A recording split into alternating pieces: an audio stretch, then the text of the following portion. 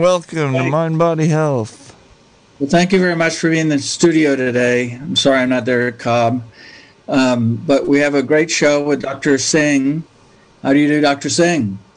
Good morning, Dr. Trotter. I'm doing well. Good. Well, we're going to discuss something that everybody should listen to about hypertension and other things about your heart. And but first of all, I'd like to hear how did Sham get to Mendocino County? Good morning. Yeah, good morning, everybody out there listening. I grew up in Stockton, California, and most of my time spent in just Central Valley. I went to school out in UC Davis, did my undergraduate there, did my medical school training at UC Davis as well. So I spent quite a bit of time in Sacramento and in Davis. And, leaving medical school, I really wanted the more traditional family medicine training, sort of full scope in a small town. And Ukiah was really the place that I felt like I could do that here in California. That's how I ended up here in Mendocino. And it's probably a little more full scope than you had hoped for. I know that the listeners probably don't realize what the residents are doing, because Dr. Chetlin and Dr. Newkirk have you all go into the rooms to see the COVID patients in the ICU, not them because of their age. That must be a little bit unsettling. Yeah, it's definitely more than I had anticipated. We really do see the sickest patients in the hospital. Yeah. Yes, and there's 13 of them as of yesterday. I was a little bit blown away by that. It was only six a week or so ago. It's a terrible disease, but we're going to talk about something else. But anyway, discuss the family residency program just a little bit more, because I think the listeners need to realize what a gem of a situation we have in Ukiah for primary care. Yeah, so family medicine residency, or a residency program in general, what it does is it brings a whole group of doctors to a community. Ukiah and Mendocino County has struggled with having primary care providers, and with the family medicine program, there's a lot of faculty that come with it, a lot of new faculty to help teach the residents. And each class of residents, and there's there will be 3 classes at any given time, has 6 residents each. So you'll have 18 residents training here in Ukiah at any given time by next year. And the additional 6 or 7 faculty that we have. So you go from having not enough primary care doctors to now having over 20 doctors here in the area ready to take care of the community. Yes, it's obviously our hope that you'll fall in love with Mendocino County, its redwoods and ocean, and not want to go back to Stockton. But be that as may, it's being an internal medicine doctor myself is my training. Lots and lots of people used to go into primary care, and that isn't the situation anymore, because I think one is the school debt and lifestyles, etc. But if you ask me, the number one problem with American medicine, it's primary care, be it pediatrics or internal medicine or family practice. My 2 cents. Yeah, I would agree. Primary care doctors it's so hard to get into a specialist and what specialist you want to get into unless you've seen a primary care doctor, and a primary care doctor that has had a chance to work with you and really figure out, where's the best place for you to get taken care of. Yeah, and you have to know everything about everything. So what do you want to talk to us about today? Yeah, so today, I want to talk about something that I see almost on a daily basis, if not multiple times a day, in my clinic and in my practice, and that's hypertension, or more commonly known as high blood pressure. And we can talk about how we diagnose it, how we treat it, and the various complications that come with it. So let's start with hypertension, because it's one of those things that you don't know that you have it. You don't have any symptoms from it. And I'm shocked at how many people kind of go along and say, oh, I have a little hypertension, and they don't really understand the pathophysiology of what that does to you. Yeah, hypertension is really one of those chronic silent diseases that slowly damages your body, and you just don't feel it, and you don't feel that it's there. And oftentimes people let it go on for years before they end up doing anything about it. So the way we define hypertension is a blood pressure it varies a little bit by age, but from anyone from 18 years to 60, we say if it's above 140/90, we say you have hypertension. We loosen that a little bit once people are above 80 and they don't have any other comorbidities. We say like 150/90. But generally, that's sort of the range that I'm looking at. If your blood pressure is above 140/90, I'm getting worried that you might have hypertension. So Can you expand on what 140/90 is, what those numbers actually represent in someone's body? Sure. So the first number is what we call the systolic blood pressure. And that's when your heart is actively pumping. So that's going to be the maximal pressure in your vessels when your heart is pumping. The second one, the number on the bottom, is the diastolic blood pressure.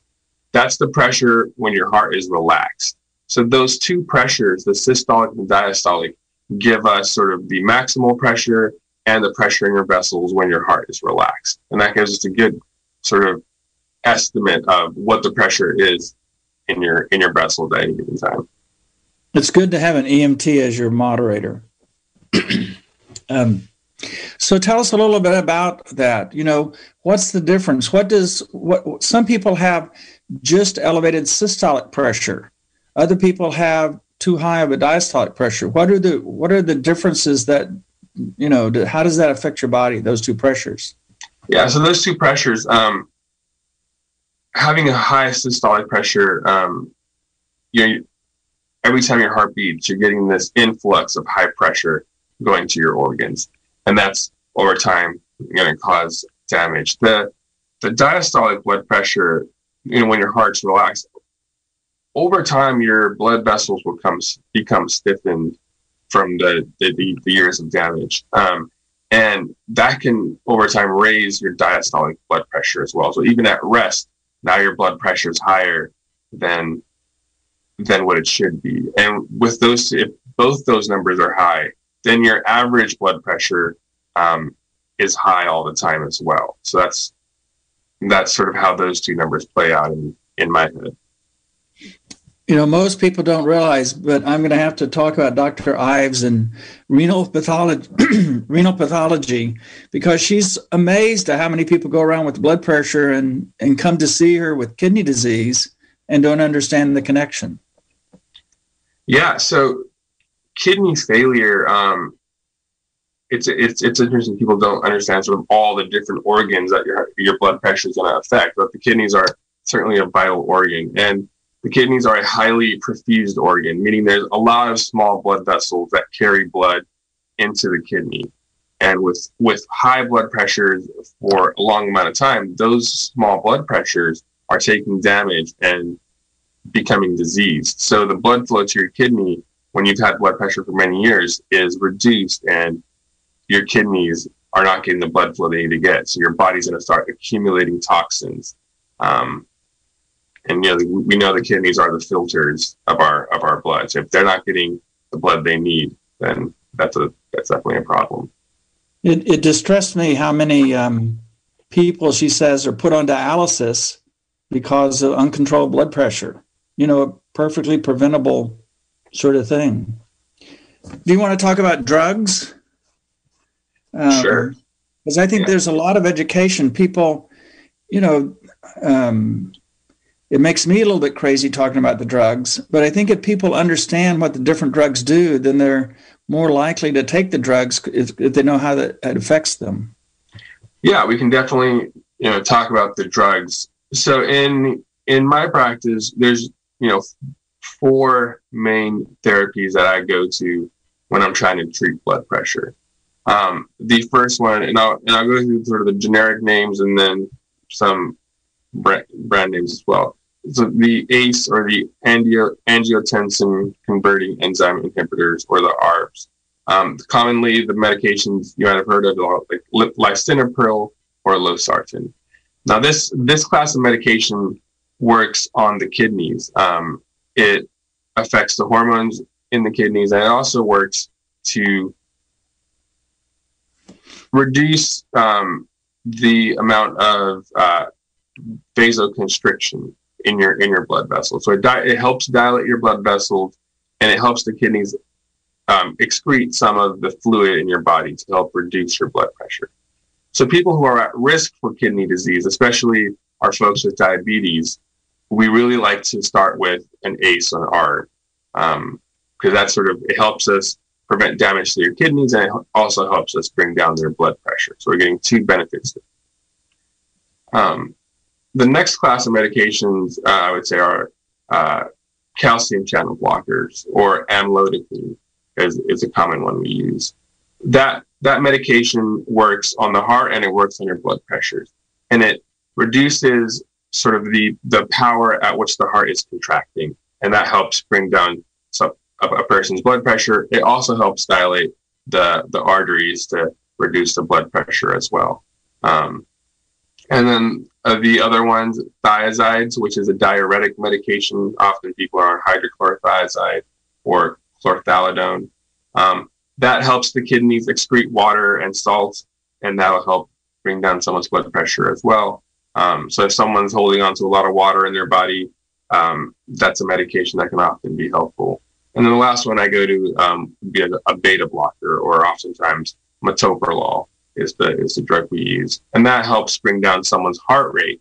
And if the heart is pumping at a slower rate, you're going to have a lower blood pressure. I think my favorites are the ACE inhibitors and Norvasc, the vasodilator, because both those classes of drugs, people complain about side effects of this and that, but it's the rare person that gets a cough from the ACE inhibitor, 1 in a million or something. But both of those drugs work so well, and I don't think that anybody notices that they're on them.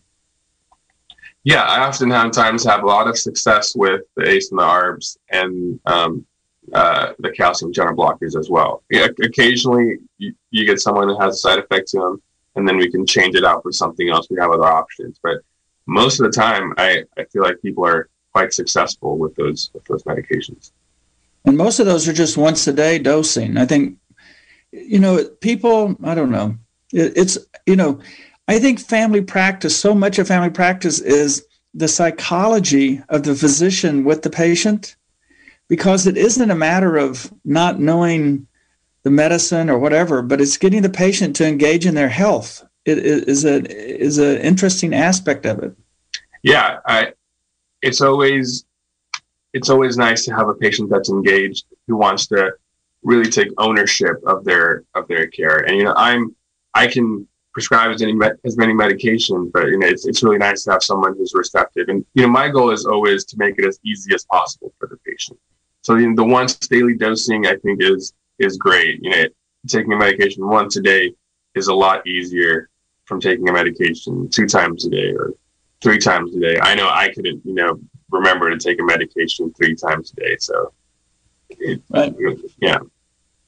And if your blood pressure is controlled, your heart isn't working so hard. And I try to get people to realize it's a lot easier if your heart's just pumping along and enjoying itself rather than having to work out 24/7. Let's talk about, say you don't take care of your blood pressure. We talked about you can go on dialysis, remove your kidneys. What are the other aspects of why people say, I don't need to take that blood pressure medicine? Sure. So, nearly every organ is affected. And just to run through some of the big ones, and we can talk about the heart in more detail as well. We'll start with the brain. You're going to end up damaging the blood vessels in your brain. You're going to get reduced blood supply. and that might lead to strokes in the future, or memory issues. Brain or your eyes, you can get hypertensive retinopathy, loss of vision due to sustained high blood pressure going to your eyes, and of course your heart. You can get heart attacks, cardiomyopathy, heart failure due to that as well. I think those are probably the biggest ones that people are going to be concerned about: your eyes, your brain, and your heart. Would you talk about cardiomyopathy? Because I don't think that people realize, people come in and I've never had a heart attack. Why do I have heart failure? I don't, what's wrong? Why is my heart failing on me? I've never, had a heart attack or a viral illness, or, I don't have any irregular heartbeats, but why I'm in heart failure. And that's one of those things that, again, people just don't realize what's going on. If you could discuss that. Yeah. So the heart's a pump, and it's a muscle, and it's pumping 24/7 for your entire life. And when you have high blood pressure, your heart is pumping against that high blood pressure. So over time, your heart's like any other muscle. If you went to the gym and did a lot of curls, you're going to get big biceps. When your heart is pumping against high blood pressure, the muscles in your heart grow over time, what we call hypertrophy. So that when your heart grows over time, it can cut off blood flow to itself because of the bulk of the heart tissue now. And that's going to lead to sort of dysfunction of the heart. One, now your heart's an abnormal size, so it's not optimal. And you're cutting off blood supply to the heart as well. And you're going to have low flow to the heart muscles. You're going to get ischemia. And that's where sort of the heart attack comes in. The thing that I try to explain to people, and I'm going to have an aside here, is, that 65% of the blood, when your heart normally pumps, goes out to your body. And they don't understand. When I had a friend of mine from alcohol came in heart failure, out of the blue. He was in heart failure. And his echocardiogram showed an ejection fraction of 25%. And he just didn't understand that. And that's, if you could discuss that a little bit, the ejection fraction, because I think if people understand what's going on more, they're more apt to, I want to prevent that. Yeah. So, your heart, when it relaxes, it fills up with a certain volume of blood. And then it pumps that blood out to the body. And during that pumping phase, ideally you get about 60% of that volume pumped out to your body. And that sort of percent, the ejection fraction, is what we follow to give us a good gauge of what a person's heart function is like. And if it's in that 50 to 60% range, we're feeling pretty good. Once that ejection fraction starts dropping, then we get concerned for heart failure. At that point, your heart's not pumping enough blood to supply your organs, and over time, that's gonna cause problems. So, if you just tuned in, this is the Mind Body Health Show on KZYX Radio. My name's Cobb. I'm engineering. Our host today is Dr. Marvin Trotter, and our guest is Dr. Sham Singh, part of the residency program at Adventist Health Ukiah, and we've been discussing blood pressure. Dr. Singh, I wonder if you could take just a little step back a moment, too, for anyone who just tuned in, and map out, you just started, the basic heart blood pressure function and what a normal blood pressure is. And when you're treating with the various medications that you just discussed, what kind of target of blood pressure reduction are you looking for? Sure. So, when someone has a blood pressure over 140 over 90, we say they have hypertension, and we usually target. My treatment goal is to get someone back into the normal range. Ideally, I want to get them a little bit lower, like into the 130s, 120s, over 70s. But if I can get someone back below 140 over 90, that's also, I think, a win in my book. And that's sort of my goal with treatment and with various lifestyle modifications, which we can chat about as well later in the show. So let's talk about exercise, because that's one thing that continually amazes me amongst the American public. And I'm always surprised to how these studies show that you don't have to exercise 3 hours a day to stay in fair shape. Yeah, I think, when I look at how effective lifestyle modifications can be for lowering blood pressure, it's really quite amazing. And having 30 minutes of walking a day, most of the days of the week, I would say, 3 or 4, you can reduce your blood pressure 4 to 9 points just by doing that. And you're not going to the gym. You don't need to do anything strenuous, just 30 minutes of brisk walking. You can even break that up morning and evening if 30 minutes at any given time is too much. And I think, that alone can drop your blood pressure 4 to 9 points. Incorporating that with other things like dietary modifications, reducing your alcohol consumption, losing a little weight, reducing your stress, or stopping smoking, you can drop your blood pressure 10, 20 points just with those modifications. So if you're only slightly above what is normal, you can get back into the normal range with purely lifestyle modifications. Why do those activities reduce our blood pressure? So a physical activity is going to strengthen your heart. So that's going to help. And there's also hormonal changes that take place in your body that are going to help reduce the blood pressure. Dietary changes comes down to reducing the amount of salt you're taking in. So having a diet that's lower in salt, higher in rich nutrient foods, again, that's going to help reduce some of that blood pressure. And alcohol has been shown to increase blood pressure, so cutting back on that reduces blood pressure. And the same with smoking, and the same with stress. Cutting back on those, reducing your stress, is going to have beneficial effects on blood pressure.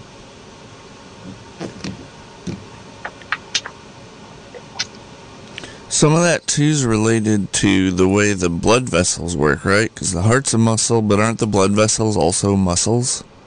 Exactly. The blood vessels are actually a string of small muscles, and the same way that the heart contracts and pumps, the blood vessels can also contract and dilate, and that has a tremendous effect on someone's blood pressure. I always like to tell people that when you're young, your blood vessels are like surgical tubing, and when you're my age, you become PVC pipes. And just the aging, particularly with systolic hypertension, people just the better you control your blood pressure now, you're going to really appreciate that when you're 50 and 60. Yeah, and that's sort of the time effect that we probably should talk about. If someone has high blood pressure for a day or two or a week, the damage is not going to be that much. When you have high blood pressure for months, years, the damage you're sustaining, that's not going to be able to be reversed once you're that far along. So that's why we try to get people early. We try to get their blood pressure controlled so that we can really prevent the damage years down the road. Because then someone comes to the clinic and they're like, well, how did this happen? Why are my kidneys failing, or why do I have heart failure? And it's often because they've had high blood pressure and they haven't seen a doctor in 20 years, and all this damage has taken place. Yeah, and you don't think about it when you're 20 or 30 that you need to have your blood pressure controlled. And like I say, Dr. Ives says she's just shocked at how many people come to see her when they have 20% of their kidney function left. And it's because they're 55 and have family history of hypertension, never did anything about it, and keep telling her, well, I feel fine. Well, you may feel fine, but your kidneys don't. Exactly. And I think this might be a good segue into talking about the various sort of risk factors for developing heart disease and cardiovascular disease. When I think about risk factors, there's sort of two classes of risk factors I think about. One, things that you can't modify, things you're born with, and modifiable risk factors that we can actually do something about, that we can intervene on. The non-modifiable risk factors are age, your sex, if you're male or female, and your family history. Men tend to have increased risks of heart disease, and having a family history of heart disease or cardiovascular disease also predisposes you to having cardiovascular disease. Unfortunately, those are things you can't change, but you can at least be aware of them and get the appropriate screening. The modifiable risk factors are the more interesting ones. This is where we can make changes, and those are hypertension, diabetes, obesity, smoking, physical activity, and cholesterol levels.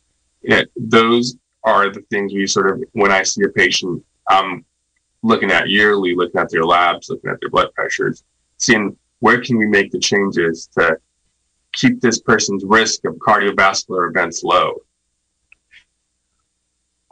The one thing that always gets me, or not gets me, but the one thing I focused on, I'd be here interested in seeing what you have to say.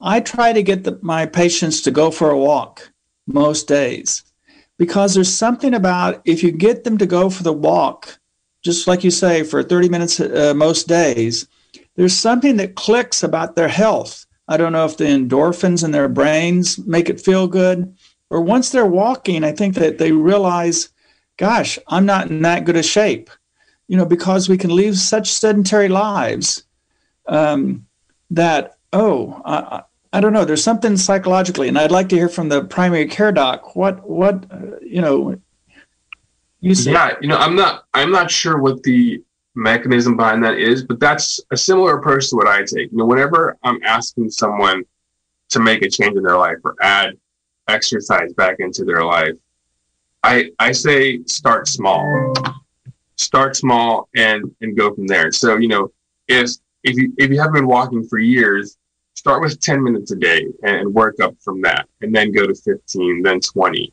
I think when you ask someone to make too big of a change, all of a sudden that often backfires. So my strategy with lifestyle changes is always small incremental changes over time, and sort of build on that. And build up to walking 30 minutes a day. And then, if at that point you're ready to do other exercise, then go for it. Yeah, because I think once people start walking, they think about what they're eating. They think about, I shouldn't be smoking so much. They think about, I need to take better care of myself. And they become engaged in their own health more. Yeah, it really is a snowball effect. And it's just, taking that first step and making those first few changes to really compound on each other. For older... Go ahead, Kyle. For people that maybe have disabilities that prevent them from, say, walking or doing certain things, what other kind of basic exercises are available to people that they can try that will reduce hypertension? Sure. That's a great question. I'm not entirely sure what sort of exercises are available to people who may be wheelchair bound, but in doing anything with your arms, whether it's lifting or just wheeling yourself around, I think that anything that gets your heart rate up is what I would say. Exercise is just a way to get your body moving and get your heart rate up, and that's the goal. I don't think there's anything magical about walking. Walking just happens to be a common activity that we can all easily do. Got it. Thanks. I've been going nuts because I can't go to the gym anymore. So I've been doing push-ups at home. It looks pretty funny, to try to do push-ups at my age. It takes me a few sets to get up to 50 push-ups, but and then I got a couple dumbbells. But it's hard right now to do anything, but walking is still COVID okay. Yeah, I think, with COVID, we've all had to make changes and adapt our lifestyles. I'll often run in place in my room, or do jumping jacks in place, or do sort of whatever I can in sort of the restricted nature that we live in right now. But it's important to continue doing something, because otherwise it's really easy to fall into a sedentary lifestyle, and then it becomes harder to come back from that. Can you relate heart rate to blood pressure in terms of what a normal heart rate is and what kind of heart rate you see in people with hypertension, that kind of thing? So a normal heart rate would be below 100, often below 90s. Heart rate often relates with your cardiovascular health. Athletes who have really strong hearts will have a much lower heart rate. Their heart rates can be 40s, 50s, because their hearts are so efficient at pumping that they don't have to pump as many times a minute as someone who has poor cardiovascular health. Their heart rate may be 80s, 90s, because their heart's really working hard to maintain blood pressure. And the way heart rate relates to blood pressure, the body has a lot of systems to keep those two in check. If your blood pressure is dropping for whatever reason, if you stand up suddenly, then your heart rate kicks up. So your heart's beating more times a minute to help maintain your blood pressure. If you're relaxed, you're sitting, you're lying in bed, your heart rate's going to slow down because your heart doesn't need to pump as fast to maintain your blood pressure. So that's sort of where the relationship between heart rate and blood pressure comes in. My daughter was a cross-country runner, and it drove me nuts that she had heart rate at 42 or something like that. I thought she was going to pass out any moment, but it didn't work that way. She just, was quite comfortable with a heart rate in the 40s.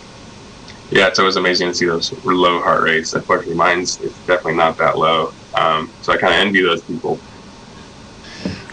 Do you want to? I want you to take just I think the public would like to hear. I know this may be a little off topic. What is a daily week for you as a resident? Because I think people may have no idea of what is going on in the hospital. How do you do hospital in the office? And maybe you don't want to talk about this at all. And you want to go back to cardiovascular disease. No, I think we can definitely venture a little bit into this. I think residency sometimes. I'll tell family members or friends that I'm in residency, and you can tell that they don't quite understand what that means or what that entails. And our lives as residents varies month to month. So we're on different services each month. Last month I was on the inpatient medicine service, so I was taking care of patients in the hospital. And on a week like that, I'm working 6 days a week. I generally get there 5:45 to 6 a.m. in the morning, see my patients. Then we round on my patients with one of the attending doctors. And then the rest of the day is spent doing other patient care related activities. And generally we're there until 6 p.m. in the afternoon. And that's sort of repeated every day for the week. Currently, I'm on a rotation where I'm doing a lot of outpatient stuff. So I'm in the clinic a lot, 3 or 4 times a week. I'm in the clinic, seeing patients as a family medicine provider. So I get weekends off, which is great. I get to go see my girlfriend or family when I have time. I like the way you said 6 p.m. in the afternoon. Most people think 12-hour days, or 6 p.m. is kind of. But it is a demanding job. There's so much to learn. And in family practice, it's everything. And that's one reason I went into internal medicine. At least it was, I didn't have to deal with OB-GYN or pediatrics or whatever. Sure. Yeah. Yeah. There's a lot of things, when I sort of think about my residency training, there's a lot of things I have to sort of get good at. Have to figure out how to do OB care. I have to figure out how to do pediatric care. And taking care of adults is sometimes easier because there's a lot of adults to take care of, so that experience is easier to come by. So, Cobb, you want to announce some phone calls? Well, if people want to talk to Dr. Singh, family medicine resident, he's in his second year here. Sure. So today we're speaking with Dr. Singh. He is one of the residents at Adventist Health Ukiah. Our host today is Marvin Trotter. This is the Mind Body Health Show. You're tuned to KZYX. Thank you for tuning in. If you'd like to ask a question of our guest, In particular, we've been discussing hypertension and blood pressure. Please call the studio number. It's 707-895-2448. That number to call with a question would be 707-895-2448, and we'll get your question on the air. Looks like we have one right away. Welcome to Mind Body Health. Go ahead with your question. Hi, yes, I was wondering, did the doctor refer to amlodipine as a calcium blocker? Did you catch that, doctor? Yeah, so, amlodipine is a calcium channel blocker, not necessarily a calcium blocker to the whole body. And what that means is calcium is used in the muscles for helping the muscles contract. So in your heart or in your blood vessels, amlodipine prevents some of that calcium from getting in, and it stops the heart from contracting so hard, and it helps dilate some of your blood vessels. And with that mechanism, it helps reduce your blood pressure. It's not, if you're worried about your total body calcium or your bone health, amlodipine shouldn't have an effect on that. Good question. Thanks for the call. So again, if you'd like to call in, as the last caller did, the number 707-895-2448 to ask a question of our guest. Welcome to Mind Body Health.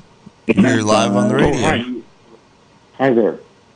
I'm turning my radio down. Can you hear me now? Yep. Go ahead with your question. Yeah, the question is pretty straightforward. So about a year ago, after kind of a long run of trying to figure out what was going on,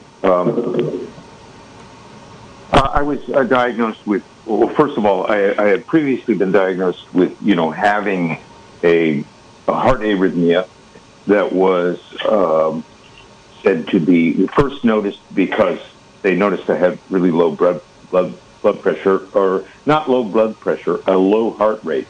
But in fact, I had a bigeminy, and so an erratic heartbeat, and apparently it was racing at sometimes, but I didn't know that. I went through a thing of wearing a heart monitor and stuff. I'm with the VA, so I ended up down in San Francisco and had a consultation with them. And then about a year ago, I finally, actually it was a little less than that. It was in March. The lockdown had already happened, so I ended up on the telephone with this doctor who was very helpful. And I had started taking, they had given me metoprolol. I believe that's the name of the drug. And yes. And they said that it was that I had very slightly elevated blood pressure and had that through a period of checkups, but not radically elevated. But they said that this drug would also have stand a good chance of calming down the erratic heartbeats. Why don't you talk about that? That's a good question, Dr. Singh. What do beta blockers do for your blood pressure and your heart? Yeah, that's a great question. So metoprolol is a medication that we use fairly commonly, and it's often with patients who have arrhythmia and maybe have a component of hypertension in there as well. So beta blockers block. There's a beta receptor on your heart muscle and in your various nodes of the heart that control the heart rate. So metoprolol acts on those receptors, and it decreases the rate at which your heart is contracting. Oftentimes we'll use metoprolol if someone has what we call tachycardia, or a fast heart rate, or if someone has atrial fibrillation, someone whose heart rate is jumping into an arrhythmia where it's beating faster than it normally should. And metoprolol helps sort of calm down the heart rate and bring it back to a more normal rate. And it also has the effect of bringing down your blood pressure. Usually when I think about metoprolol, it's not the greatest blood pressure medication. So if I'm targeting purely blood pressure, that's not one I would go to. But if there's a combination of an arrhythmia and blood pressure, then that can play a good role in targeting both of those. Why don't you talk about CoReg for a second? Because I think a lot of people in heart failure are on a beta blocker, and why are they using that drug? Yeah, so Coreg is carvedilol. It's in the same sort of class as the beta blocker as metoprolol is. It's slightly different. It's better. It's been shown to be better for your heart, and it has better outcomes for patients who have cardiovascular disease. So oftentimes, patients who have cardiovascular disease, we will sort of go for Coreg because it's been shown to actually have mortality benefit in those patients. Can I finish my question? What? Yeah. Go ahead with your question. The rest of the question was this. I just wanted to say, after a period of time of taking that drug, I went from having 40% of the time, according to the heart monitor, of erratic heartbeats to 1%. So that was very good. I also had all the stress tests and all that kind of stuff and echocardiogram, to determine did I have a problem with the heart muscle or blood flow, arteries and so on. And that all checked out good. But my question is simply this. What is the side effects of long-term use of metoprolol? Okay. Thanks for the question. Yeah, so the sort of the side effects of metoprolol are going to be similar to the effects of metoprolol. So metoprolol is going to reduce your heart rate. So one of the things that can sometimes happen is if someone has a low heart rate to begin with, then you add metoprolol on top of that, it can reduce their heart rate even further and cause bradycardia or a slow heart rate. And oftentimes that's something that can happen.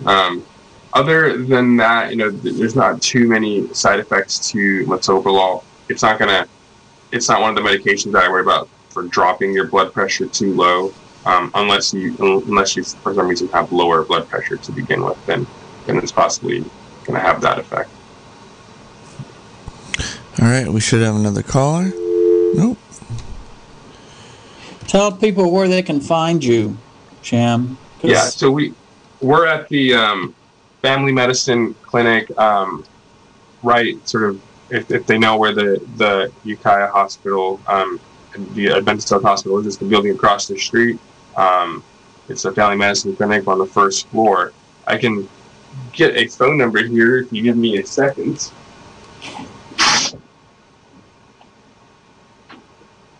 So it's the 2-story building across from Labor and Delivery. Is where the family residency clinic is. And our it's the address is 260 Hospital Drive. We're in Suite 103. Our phone number, if you want to get in contact with the clinic and schedule an appointment, is 707-463-7495. That's 707-463-7495. Got it. Thanks. Welcome to Mind Body Health. Go ahead with your question. I have two things. One is when you go to a doctor, and whether it's a cardiologist or a routine, they take your blood pressure, and if it's a little high, they say, well, just sit still now and calm down, and it'll come down. And sure enough, it does. So we don't go through life sitting down. We go through life being active, and if your blood pressure is high when you're active, it sounds to me to be almost meaningless if it's low when you're inactive, because we are not an inactive species. The other thing is the correlation between hydration and blood pressure, if any. So that's the two things. Thanks for the questions. That's a great question. It's a good conundrum we often face in the office. We have patients that come in who will initially have a high blood pressure, like you said, and sort of what our protocol is to have, we wait 15 minutes and we take another blood pressure and see if it's back into a normal range. And that's one of the problems with, taking a blood pressure at one point in time when someone comes to the clinic. Now, oftentimes coming to the doctor is associated with anxiety, what we call white coat syndrome. Just coming to the doctor alone can raise your blood pressure.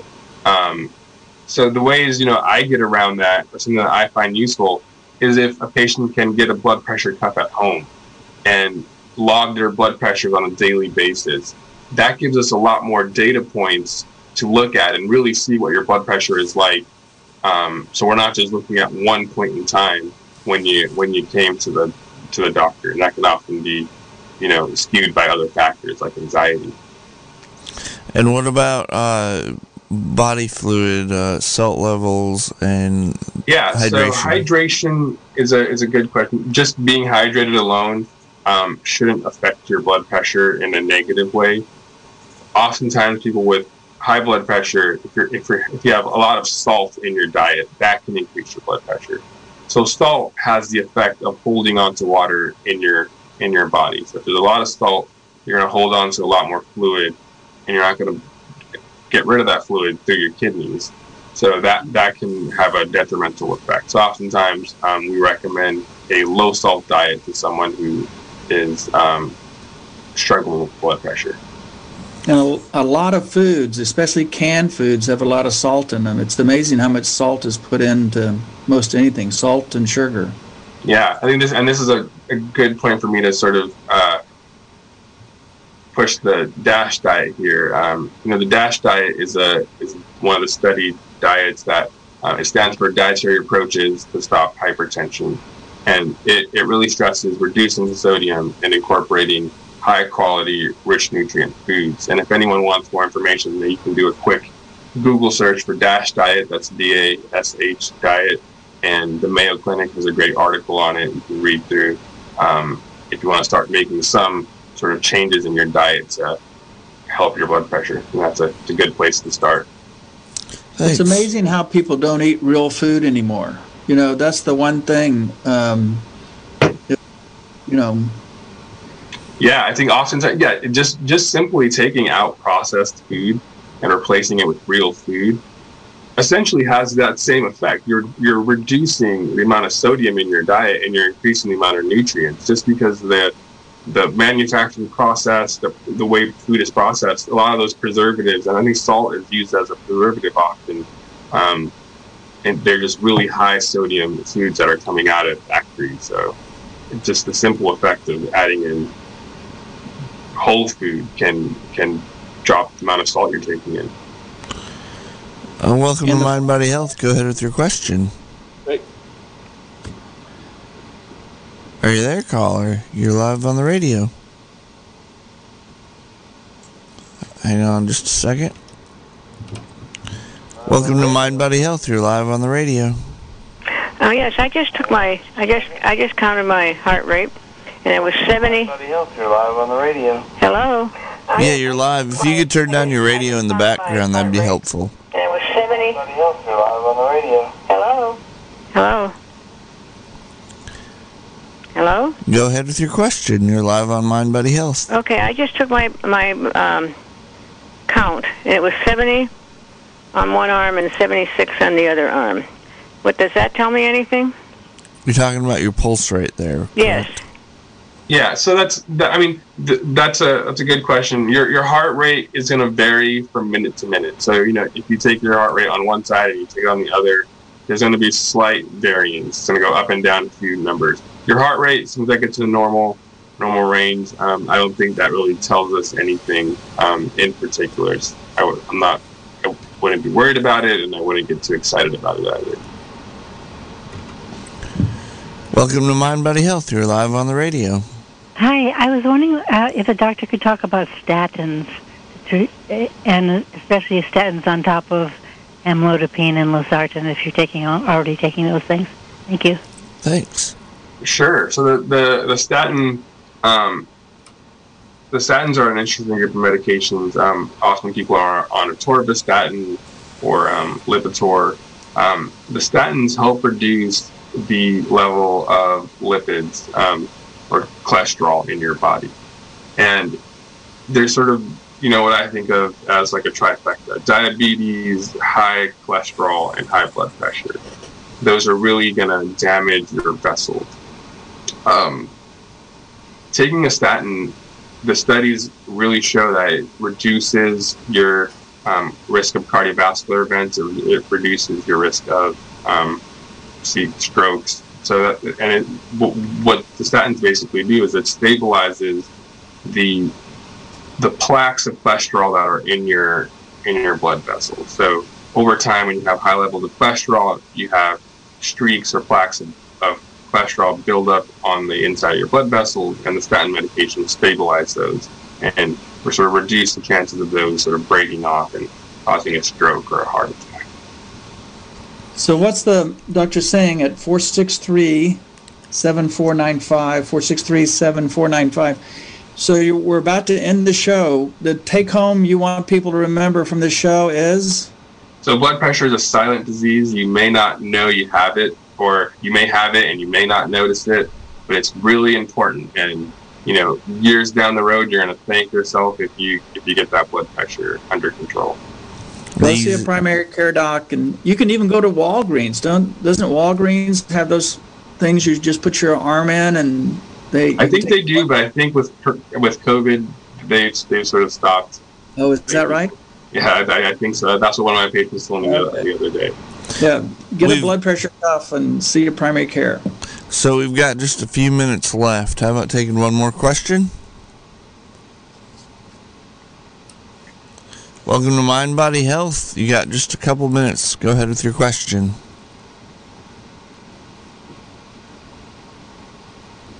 Oh, maybe we don't have them. Welcome to Mind Body Health. You're live on the radio. Go ahead with your question. Hi. My question has to do also with medication, amlodipine. I started taking it recently because of seeing an increase in blood pressure and some pain in my chest, angina. And although the dose was low, 5 milligrams, I found that I started itching on my ribs. And I'm wondering whether that's a common occurrence with this drug or whether it might be a binder within the medication that I'm allergic to. Thanks for the call. That's a good question. The most common side effect of amlodipine, or the one that we sort of worry about the most, is swelling. Oftentimes people will develop swelling in their legs. The itching, any medication can cause an allergic reaction. I'm not sure sort of where your particular itching is coming from. It's hard for me to say. I don't know, Dr. Schroeder, if you have any thoughts. It's not common. That certainly isn't a common side effect. I've never heard of anybody say that about Norvasc. So it'd be good for them to see their regular family care doctor and discuss that with them. And just as an ending, join KZYX. Thank you, Cobb. Residency program is wonderful. And thank you for coming to Ukiah, Dr. Singh. Yeah, thank you guys so much for having me on the show. It's a good time. Yeah, give your number one more time, Dr. Singh. Yeah, so our number is 707-463-7495. All right, thanks for joining us. And thank you for being here, Dr. Marvin Trotter, and bringing attention to the family residency program here in Ukiah. Thank you again, Cobb, for making it all work. And with that, it's been the Mind Body Health Show, everybody. You've been tuned to KZYX. If you enjoy this program, if you enjoy other programs like Loose Cannon Classics with Susan Jewell, which is coming up in just a few seconds, we hope you'll stay tuned, keep listening, and thanks for supporting us. If you've been a long-time supporter, if you'd like to become a member or find out what that's about and how significant that is, call 895-2324 and talk to one of our staff members. Thanks, everybody.